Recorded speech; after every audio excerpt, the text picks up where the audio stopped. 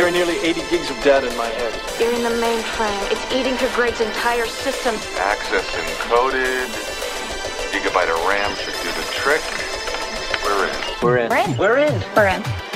Hello and welcome to We're In, a podcast that gets inside the brightest minds in cybersecurity. I'm Bella DeChance-Cook. And I'm Jeremiah Rowe. Today we're getting into it with Cory Doctorow, an author, activist, and journalist. Cory wrote the influential Little Brother Cyberpunk series that had a huge impact on so many people in the Infosec community. He'll talk about the origin of those books and his latest novel, Attack Surface. Cory also gets into some big issues like surveillance capitalism and his work with the Electronic Frontier Foundation. There's no holding back with this interview. But first, a quick word from our sponsor. We're In is brought to you by Synack, the premier crowdsourced platform for on-demand security expertise. Synack delivers 24/7 testing, intelligence, and vulnerability management from a global network of researchers whose work is enhanced by smart technologies to accelerate your critical cybersecurity missions. And now here are your hosts, Bella and Jeremiah. Hey, how's it going, Cory? Very well, thank you. Thank you so much for joining us. We certainly appreciate it. Bella, how's your day going? You know, not too bad. We're recording on a Friday, which is always nice. I'm pretty stoked. We're really excited to have you on the show, Cory. There's a lot that we could talk about with you, but since this is a cybersecurity podcast, we're going to pretty much stick to that. What attracted you to this realm in the first place? Well, I've been involved with computers all my life. You know, as I often tell people who ask me how to get involved in the industry, that if you don't have the self-discipline and foresight and gumption to be born in 1971, I just can't help you. But you're done. Yeah. Well, that very fortuitous birth meant that when I was 6, not only did Star Wars come out, but my dad brought home a teletype terminal and an acoustic coupler connected to the mainframe at the university where he was training to be a computer scientist. And we got an Apple II Plus in 1979 and a modem in 1980. And I ended up dropping out of university to be a CD-ROM programmer for Voyager, and then went into Gopher development and then web development, and then did a startup, and then moved to San Francisco, and then fell in with the Electronic Frontier Foundation and quit my startup to work for them, moved to Europe to be their European director. And all the while I was writing science fiction as well, and was very, kind of enmeshed in all of these policy questions as well as these technological questions. My dad, in addition to being a computer scientist, very political. And so I grew up in, the anti-nuclear proliferation movement and the trade union movement. And so I was very interested in questions of equity and, the survival of our species and the correct way to think about technology and who should be in charge of it and how. And, I think that there are a lot of people who think about what technology does, and there's a smaller number of people who think about who it does it for and who it does it to. But merging those two, a kind of good understanding of what technology does with a good understanding of who it does it for and who it does it to, that's, I think, a distinctive perspective that maybe I was early on, that today I think is more widespread, thankfully, because it is the kind of major issue of our moment. Yeah, it reminds me of I feel like I hear this sort of cliche question or topic of people who are creating technology often ask, can we do this, and not should we do this? So it's kind of cool. Like, it seems like that's sort of what you're a little bit related to what you're asking. A little bit. It's not quite right, though.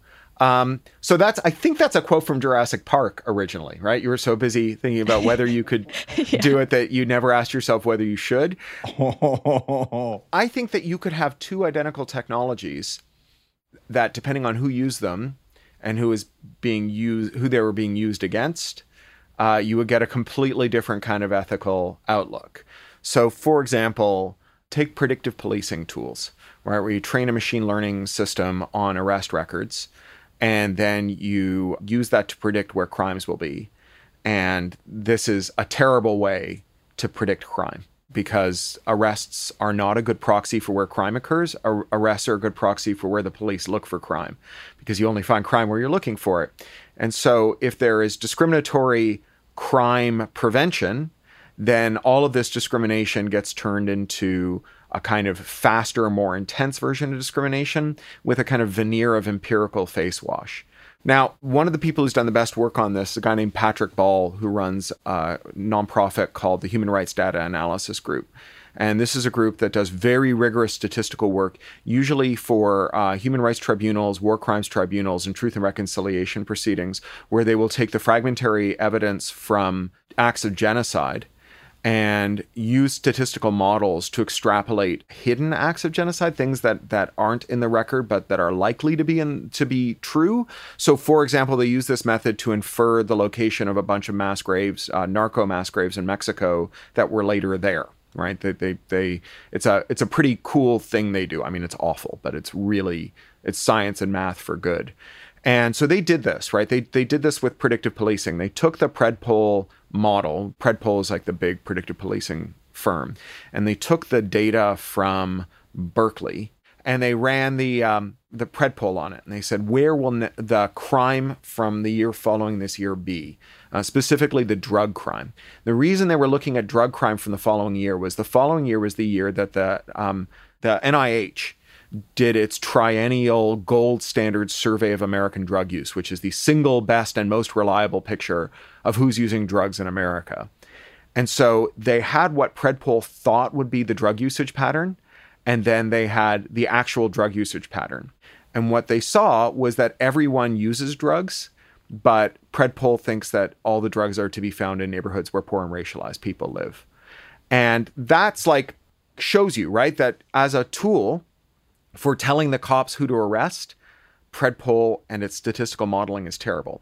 However, what if the year before that you took the policing data, you had done some intervention to try and remove bias from policing, like you'd given them some implicit bias training or some other form of technical or social intervention that was supposed to improve the degree to which there was bias in policing?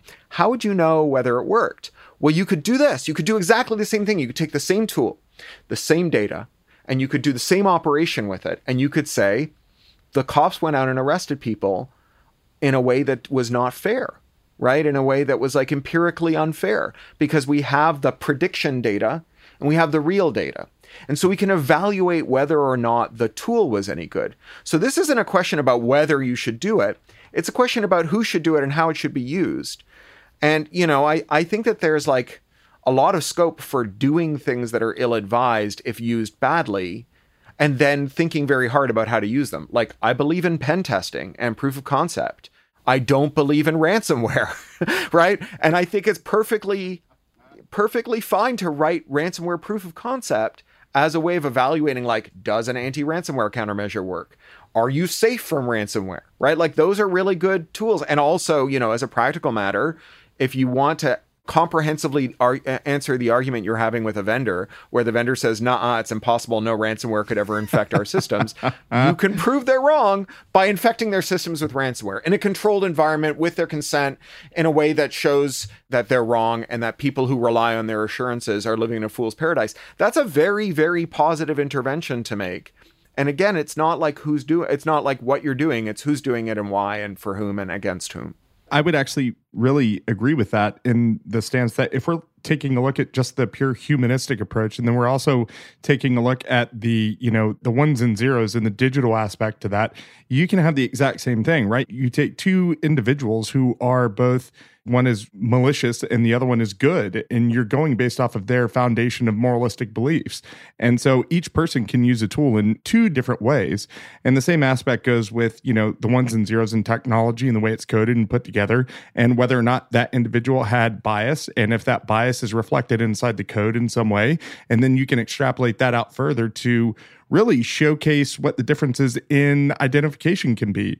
Because if some person believes that identification, to your point, can be towards finding crime inside of a particular area, they're going to be focusing on that area because they constantly go to that area, and that's, to them, that's where crime belongs. It's an interesting thing because that can be applied to cybersecurity as well in a number of facets.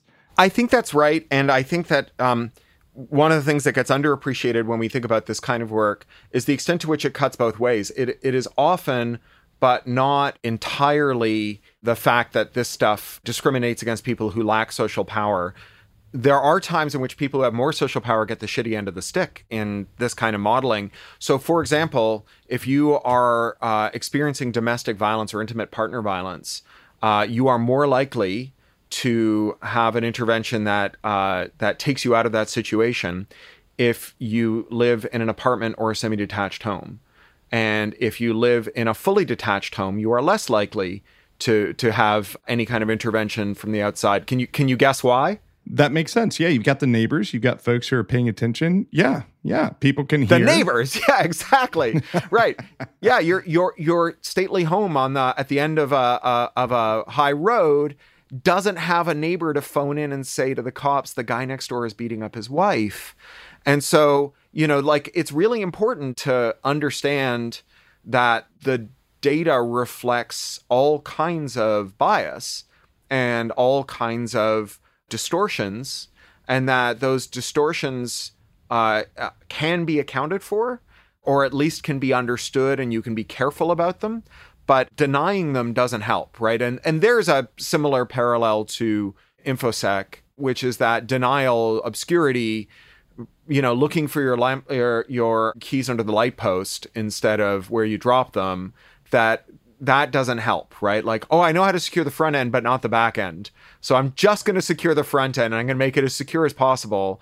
You've got several things that have come out recently. One of those is Attack Surface. Now, inside of Attack Surface, and for those listening, if you haven't gotten that book yet, please do. Cory discusses some exceedingly large themes, things like surveillance, privacy, stalkerware, civil liberties, the things that keep you safe. So, Cory, I was wondering if you could sort of break down the thought process when you were deciding to focus on this book. Well, to understand that, I have to explain a little more about Little Brother and Homeland, its sequel, which are books about young people facing an encroaching security state in the U.S. in the early 2000s and the 2010s, as computers are being used more and more to surveil and control people, notionally in the name of public safety and security, more often to allow powerful people to do bad things with impunity, and sometimes both. And those books really inspired a lot of people to get on the right side of technology, which is really wonderful. But not everyone got on the right side of technology. And I wanted to think about how those people might come back. And in particular, I was inspired by Edward Snowden, who wrote the introduction to the reissue of Little Brother and Homeland, and who took a copy of Homeland with him when he went on the run from Hong Kong. If you watch the documentary, you can see him packing his go bag when they're bugging out of the hotel, and one of the things he grabs is his copy of Homeland. And about what it takes to kind of look in the mirror one day and say, I am not the person I thought I would be, and that's going to change now. I'm going to have a reckoning with what I did. And so Attack Surface is a book about a young woman named Masha, who appears as a kind of frenemy of the hero of the first two books, who works first for the DHS and then for a Beltway bandit on a forward operations base in Iraq, and then for a private security outfit like NSO Group or Blue Coat or Palantir, who are supplying malware as a service to the world's worst dictators, who goes back to Oakland, where she came from, and discovers that her high school best friend, who's now a Black Lives Matter activist, is being targeted by the same malware that she spent her career developing, literally tools that she herself made. And she has to reckon with the meaning of her life's work and decide what she's going to do about the fact that this is greatly upsetting. Is she going to compartmentalize it and rationalize it the way she compartmentalized and rationalized so many decisions up until now?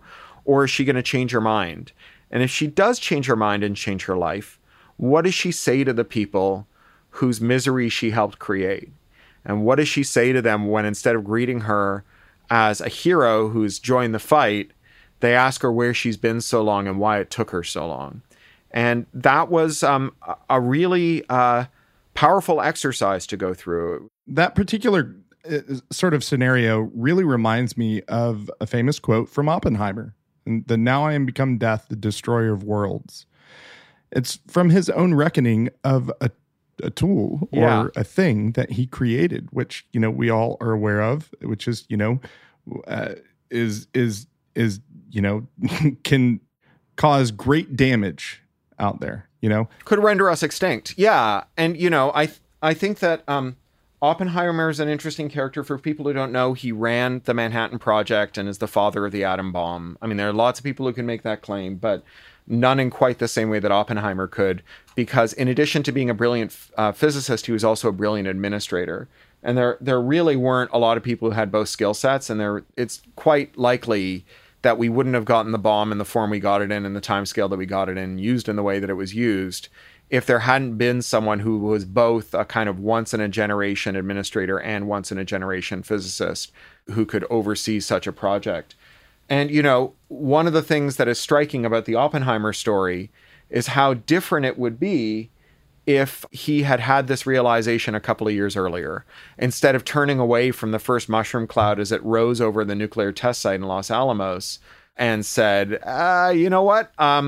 I'm sorry I built that thing, but now it's in the world. What if he'd said, I won't build that thing? And, he regretted it forever. He got thrown out of the White House for being invited to lunch with the president to celebrate his achievement, and for spending that lunch talking about how scared and angry he was about nuclear proliferation. A lot of the readers of your books work in cybersecurity. The protagonist of Attack Surface works in cybersecurity. I'm wondering, is this book meant to be is it specifically meant to reach folks in this industry? Is it somewhat of a call to action? Absolutely. But also, I wanted to create a story that would help people who are outside of Infosec understand what the moral conundrum and character of the work in Infosec is, because it's a very opaque trade. People struggle with this. I once got in a cab after a security conference in Chicago called ThoughtCon, THOT. It's a rather unfortunate name that predates the slang usage of thought and goes back to old Chicago slang for Chicago, based on a numeric letter substitution for its area code that goes back to phone phreaks. And I got in a cab to go back to the hotel after ThoughtCon, and the cab driver was like, what is ThoughtCon, and why are you at ThoughtCon, and what does this have to do with my understanding the word thought? Which, was funny. But then when I explained what ThoughtCon was, he was absolutely appalled. He was like, why should people ever develop knowledge about defects in widely used systems? And I think that this is widely reflective of a social consensus that we swim upstream against when we try to do the important work of security auditing and other forms of security work, because there is such a kind of counterintuitive nature to that independent security research. And when you realize the basis for independent security research, which is effectively that large vendors lie and also don't look very hard at their own security and can't be trusted when they tell you that this thing that you've entrusted your life to is sound. And in fact, you are taking your life into your own hands every time you use technology because the vendor's promises are empty. That's such a terrifying realization that people really have a lot of cognitive armor against it. And I really wanted people to understand the value of independent security research, the significance of independent security research. And to understand that, you have to understand that there's a whole group of people, criminals, state actors, unscrupulous cyber arms vendors, who work the other side of the street, who, even if the hackers never reveal the defects in a web server or some other widely used system, those defects will still be uncovered and weaponized by people who are very unscrupulous. And really, the only people who won't know about those defects are not bad guys. It'll be the people who rely on those systems. My work prior to working at SYNAC was as a penetration tester, and I focused on web application security. And something that I've always done since working in this field is do what I can to get other folks interested in the field.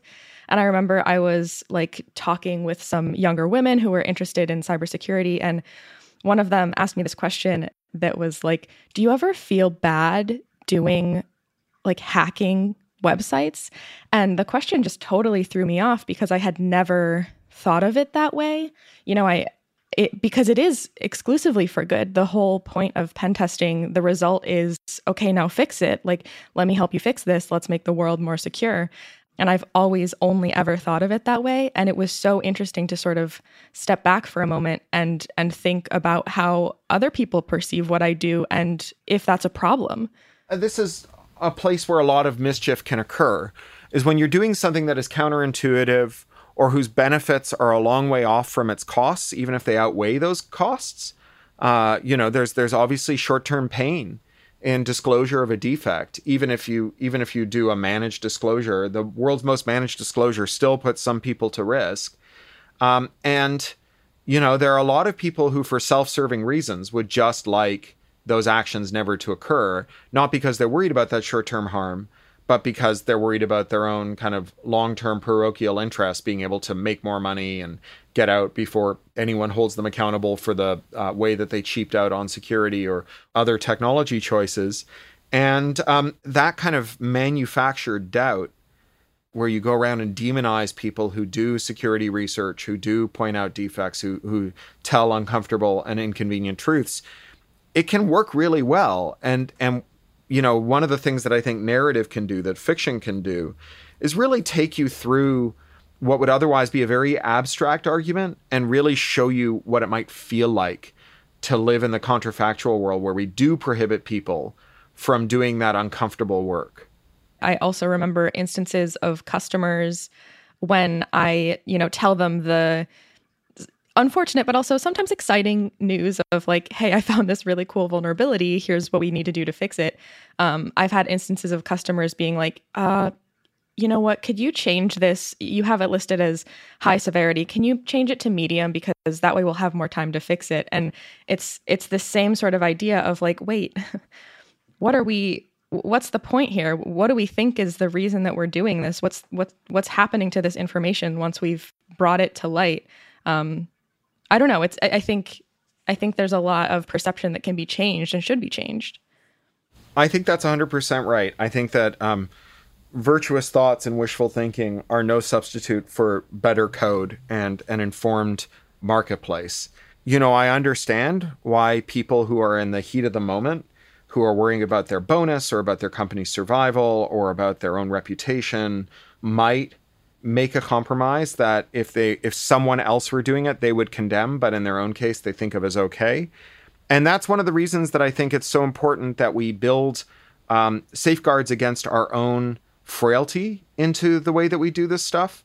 I talk a lot in technology contexts about something called the Ulysses Pact, which is a term from behavioral economics that takes its name from the story of Ulysses, who was, an early Greek hacker who was going through siren-infested waters, where if you heard the song of the sirens, you would jump off the sea and be dragged to your death. And so the sailors had a kind of standard countermeasure, which was to fill their ears with wax. And Ulysses, being a hacker, wanted to hear the sirens but not die. And so he asked his sailors to tie him to the mast so that when he heard the siren song, he wouldn't be able to jump in the sea. And what he was doing was taking a circumstance in the future where he knew it would be weak, and he was taking a countermeasure against that weakness at a moment of strength. And we're really familiar with Ulysses pacts in the real world. Like, oftentimes you will do something like throw out all the Oreos the night you go on a diet because, if you have to go to the grocery store at 2 a.m. to gobble a whole sleeve of Oreos when your blood sugar crashes, then you might not, the barrier might be enough to save you from yourself.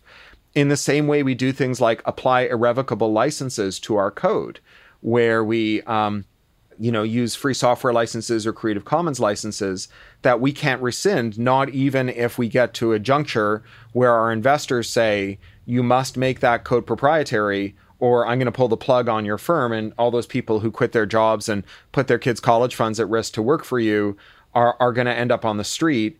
You can say, look, I'll make the code proprietary, but I can't make everybody else make the code proprietary. We'll just be the only people in the world who have a proprietary version of it, and everyone else is going to have the GPL version.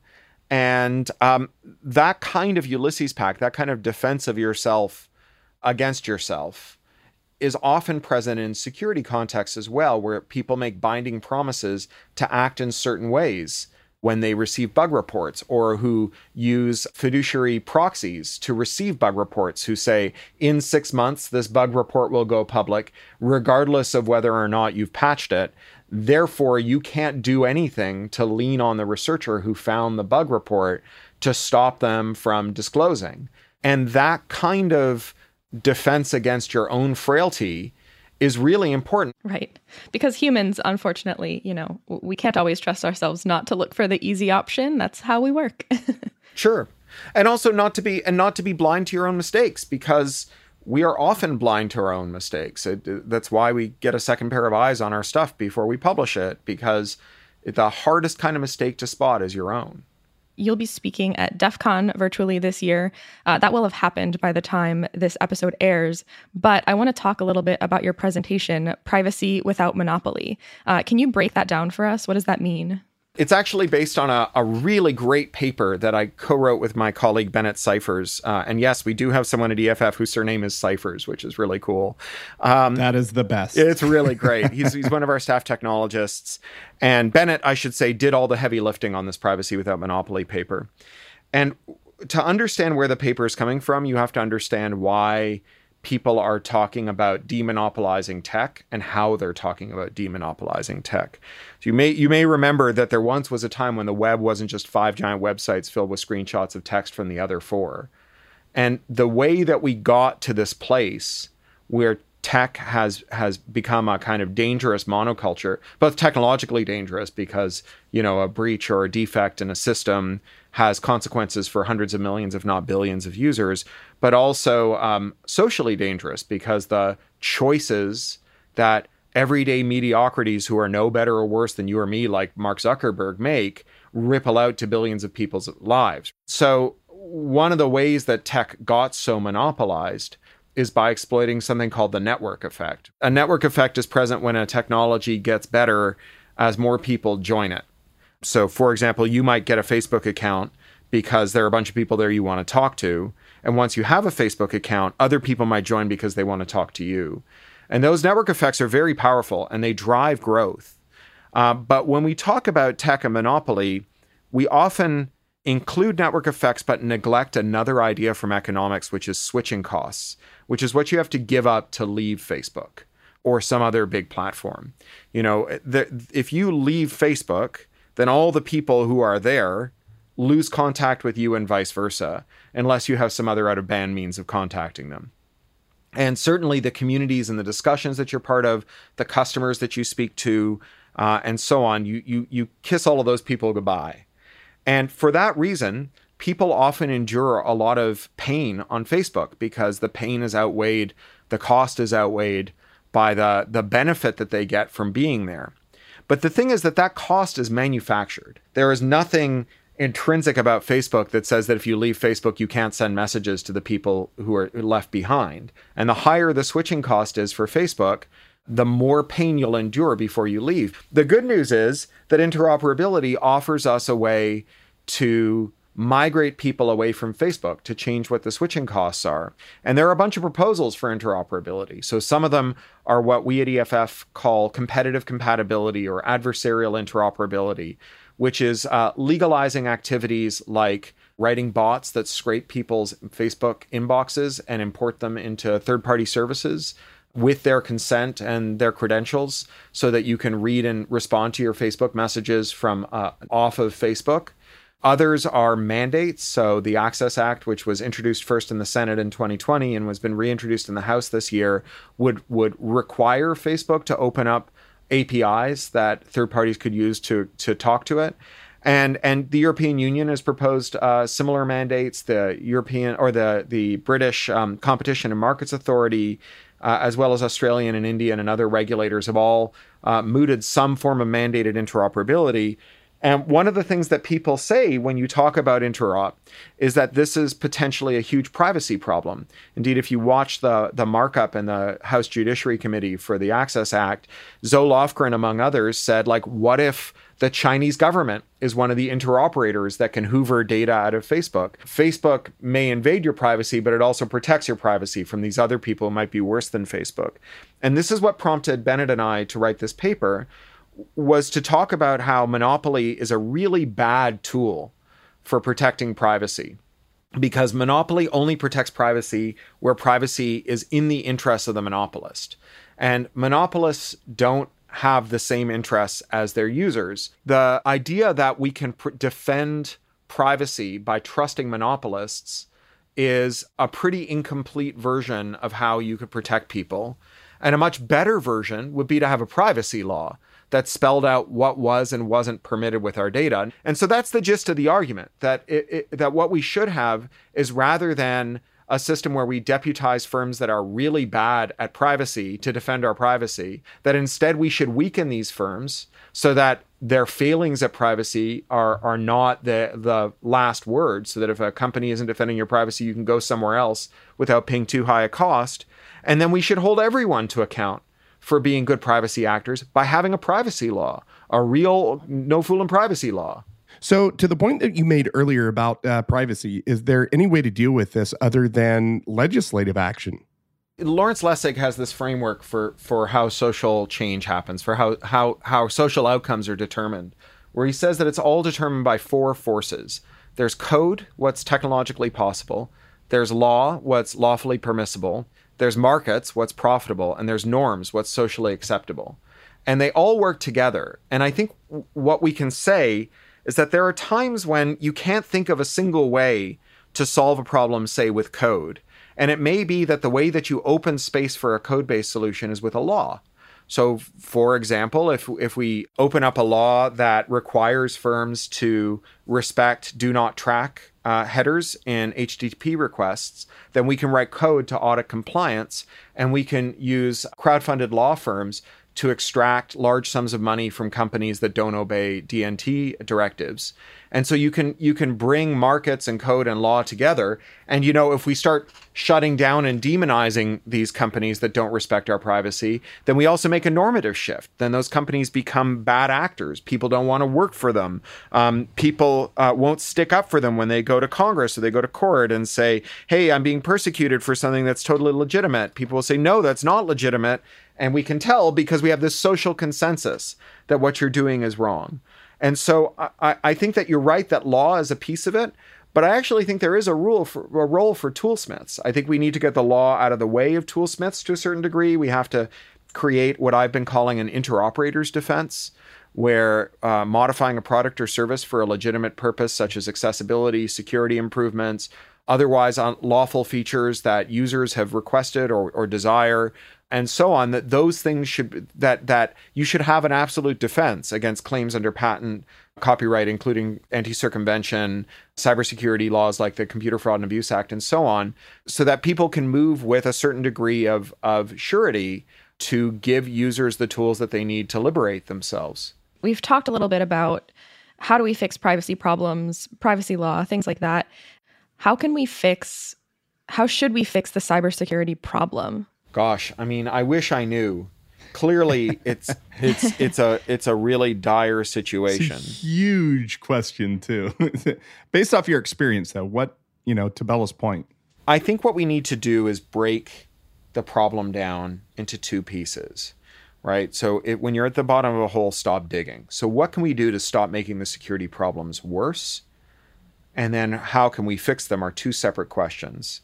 So one of the reasons security problems are bad now is because of structural impediments to disclosing them and remediating them. So you can't push an update to an iOS device that Apple hasn't signed. You can't push an update to an embedded system in a car that the manufacturer hasn't signed. And that would be great if Apple and the car makers were perfect. It's not. They're not. And the cases that they consider when they think about their security model are incomplete, and they might treat your case as an edge case.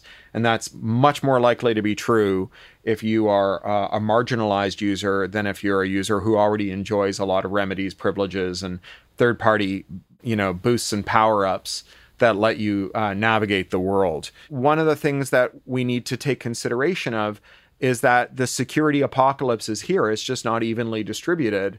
And so when we make disclosure lawful, and when we put remediation into the hands of users as well as vendors, we allow for the people who are getting the hardest version of the InfoSec apocalypse to derive the most benefit. So, if we can get the bad stuff out of the way, maybe we can think of some good stuff. I'm only a pretend computer scientist. I have an honorary doctorate in CS. we could certainly speak with you for hours. I think I personally could. How can our listeners, reach out or find more information about you? And then if you could share something with us that you wouldn't necessarily notice from your LinkedIn profile, something that you wouldn't put on there, but is very true about who you are. Oh, wow. Well, in terms of how to find me, I for a long time, I was the co-editor of Boing Boing. I still co-own the site, but I don't edit it anymore. I left it in early 2020. And these days, I'm doing my own little non-commercial cross-media extravaganza called pluralistic.net. And you can read it as a series of daily Twitter threads, or as Mastodon threads, or as blog posts, or as full-text RSS, or as a plain text email with delivered with no embedded links, exclusively by mailman, with no HTML, so that there's no security issues. In terms of stuff about me that people don't know or that's kind of like not widely understood, I guess, the thing that I don't talk about an awful lot in public is my family. I'm a dad and a husband. And I'm very, very proud of who I'm married to and who I'm the father of. But it's a domain where talking about those details requires a more mutual consent than is practical to get. And so, if you just read my blog posts and my writing, you wouldn't know how important those things are to me, how much of my day and how much of my thoughts revolve around those two other people in my family. But it really is as important as any of the other things that I do in my life. Awesome. Thank you so much, Cory. We certainly appreciate your time. Oh, my pleasure. Thanks for having me on. Thank you so much for sharing with us the things that are important to you. Do you know the difference between a red team and a blue team? Which has a higher signal-to-noise ratio, a crowdsourced security testing platform or a scanner? The Enterprise Security Testing 101 guide breaks down everything security testing related. Download it at synack.com. That's synack.com. Or check out the show notes.